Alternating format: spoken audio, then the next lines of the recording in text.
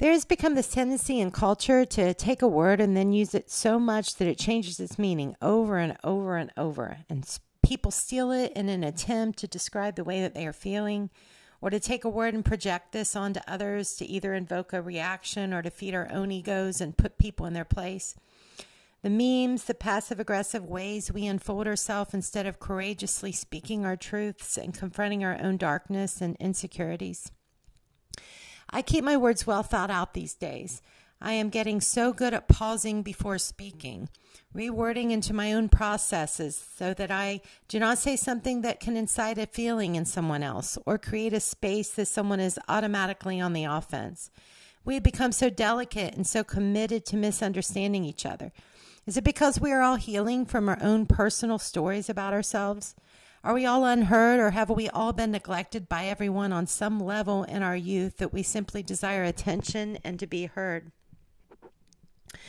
And am I finding out stillness is always kind, and you will never win with someone that is committed to misunderstanding you? Are we all just a little addicted to our pain, to our story, to our identity, to our being right?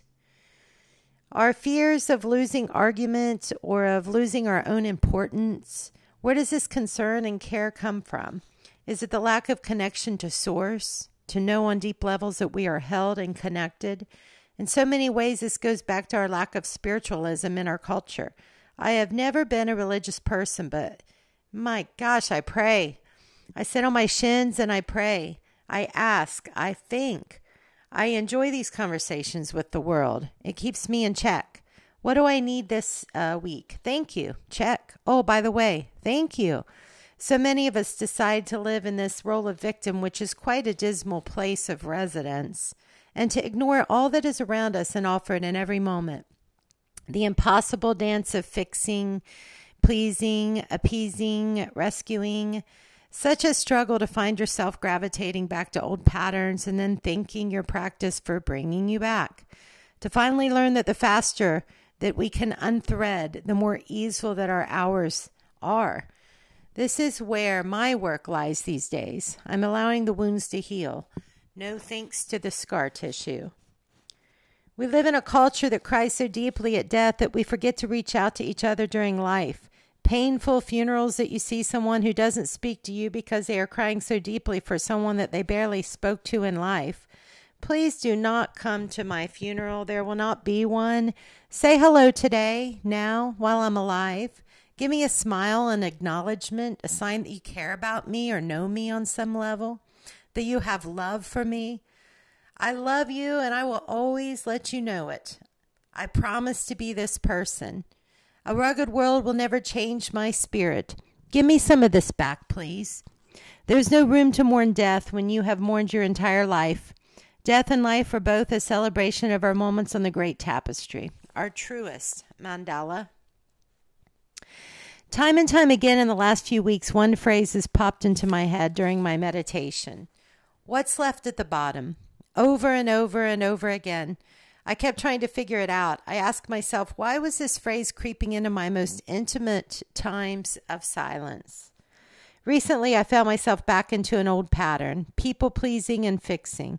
I was quite shocked when this part of my personality had resurfaced because I had found myself keeping it at bay for quite some time.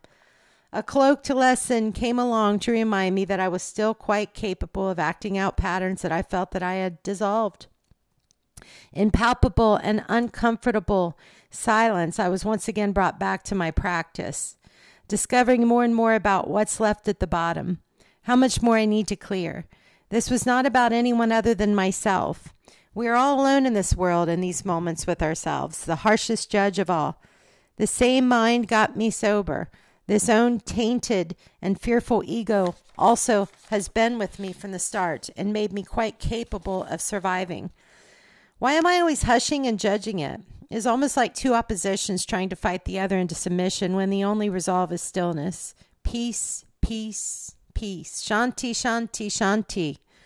A smile, non-judgment, to simply allow and love every little delicate part of me that fights its way through tough times. To bring myself back to the now. I realize that this is a time for great transition in my life. It is time. This is no longer about what is left at the bottom. I have done my work and will continue to do so every single day. This practice cannot be lost. It is a part of me. It is everything.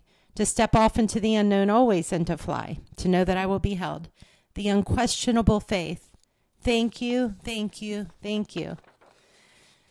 Courage comes from the self. Other people can never make us happy. This is something that we do in these sacred practices.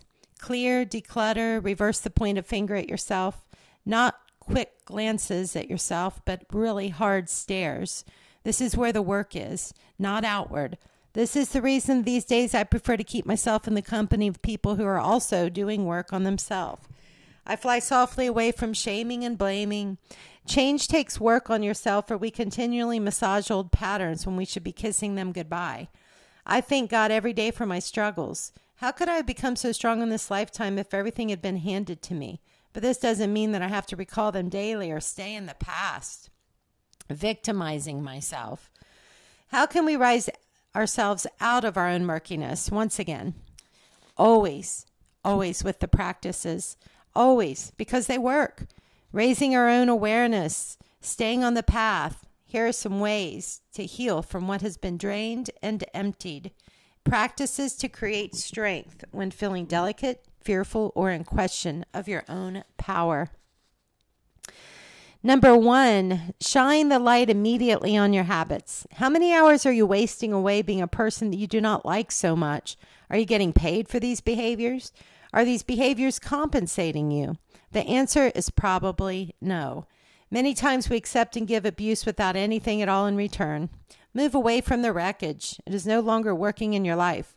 Who is your highest self and what do you truly desire? Be that human, the person on deep levels that you know that you are. Know that these habits are only patterns that you have not been ready to let go of. And now just maybe you are ready. And if not, hey, stay right on in them. Number 2, realize that your decision has already been thought over and over, time and time again. Breaking patterns doesn't have to take years of practice or months of therapy. You can break these patterns now as long as you are walking in the light and continuing on your practice. When I finally was able to give up alcohol, it wasn't because I never went back to my old patterns. I did, time and time again. But as the light is always more powerful than the darkness, eventually the light will win. Eventually, the light of my yoga and meditation and dinacharya practices simply dissolved my addiction to alcohol. It took time, but I never got off the path, even though there was a couple of detour signs that I stood in front of on occasion, wondering what was happening to me. Because the person you want to be takes practice, time, consistency. Nothing is ever a waste of time as long as you get back on that mat. Number 3, how many hours have you stayed in bad habits? Sleeping in, watching bad TV, playing on your phone, avoidance, blame, shaming, victimizing ourselves. Where could you be if you took all that time and transformed it through your practice? I'm not saying it is easy in the beginning. I'm telling you it is damned hard to break those patterns, but magically fulfilling with time. The only way to find yourself manifesting is by staying in loving practices that create wellness in your body, mind, and soul. Think in terms of softness, compassion, love, rhythm, movement, flow. Also think of space.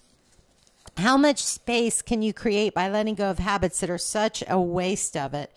Declutter your days and the world will offer up more love, more space, more sweetness, more opportunities. Number 4, new circles and connections. Walk out of your comfort zone. Give your friendships a shuffle. Keep positive friends that uplift you. Lend some space to the ones that you have become codependent with, or the relationship has become a little stale. I am not saying to throw good friends away ever, but sometimes we need to shake things up in our lives. Even friendships need to be checked occasionally, much like romantic relationships. We can take each other for granted or rely on each other too much. It is good to take little breaks to miss each other and find a better space for our friendships to thrive, to allow the friendships that you love to work on themselves as well. Number 5, honor your old self. That person got you to here with the tools that they had. I look at my younger self and I feel so much compassion for her. It makes me so sad at how unworthy she felt for so long. I'm so proud of who she is becoming. I am proud that she found her way out of a beer bottle and into a yoga class. I love her journey. How could I not love her journey without loving the path that I am on now? There's no room for regrets or shame in your actions. We all are wounded and we all wound. Make your apologies as you need and move on. If someone doesn't accept, well, then that is that. You're doing the best that you can, and you should feel proud of yourself for any progress that you're making without anyone ever for 1 second sending you mean-spiritedness.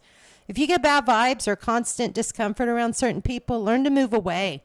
Sometimes people get stuck, and it's hard for them to see people grow and to thrive. It comes from their own insecurities of losing you, and maybe they will lose you, or maybe they will start working on their own stuff. But if they don't, it is never about you or your fault. Move on. You're worthy of loving and positive energy around you. You are a new person in these practices. Number 6, yoga, eating plants, movement, creativity, loving yourself, meditation is all about regenerative, making new cells. So you're now becoming younger and more vibrant, taking care of that precious new temple you're prancing around in. You have extra time to bring the relationship with yourself into new dimensions. Read the books you want to read. Audible is amazing. I was averaging a book every 2 weeks. Now I'm listening to about 4 a month. And I never thought I'd be an Audible girl. Boy, it is awesome. You can listen to Audible when you're driving, when you're reading, when you're running, when you're exercising, when you're doing a gentle yoga practice in your home. You can put it on instead of garbage television. Put it on when you're cleaning your house. Spend time getting something special for yourself. Learn to make sushi or take a new class. Have coffee with girlfriends. Begin your poetry book. You're entering a new dimension of time and space, and it can be quite new and shining and bright, full of potential. Withdraw yourself from talk that tells you that you will never be the person that you learn or yearn to become. Know it to be true in your heart. Number 7, plan a trip. Not a wild margarita haze trip on the beach, but a silent retreat, a sweet, soulful getaway. Eat nutritious meals on your trip. Think lightness and freshness. Take your journal. Stay in a sweet Airbnb. Take your beloved for a baby and hike. A trip for the soul. Not the kind of trips that make you feel weak, depleted, and sad when you return. Think of it as an empowering trip, one that will break your old patterns and begin to show the universe the new you. Show the world that you're creating space for true transformation. The world loves to see you ready for growth. You may be surprised at what the world begins to give to you now that you're creating the space for it. I hope that this blog can help you too. Yield closer to the earth when you yearn for comfort. Hike through the rain when you seek nourishment. Dance through the fire when you desire change. And move like the wind when you are ready to create. Forever and always close to my heart, the divine in me recognizes and bows to the divine in you.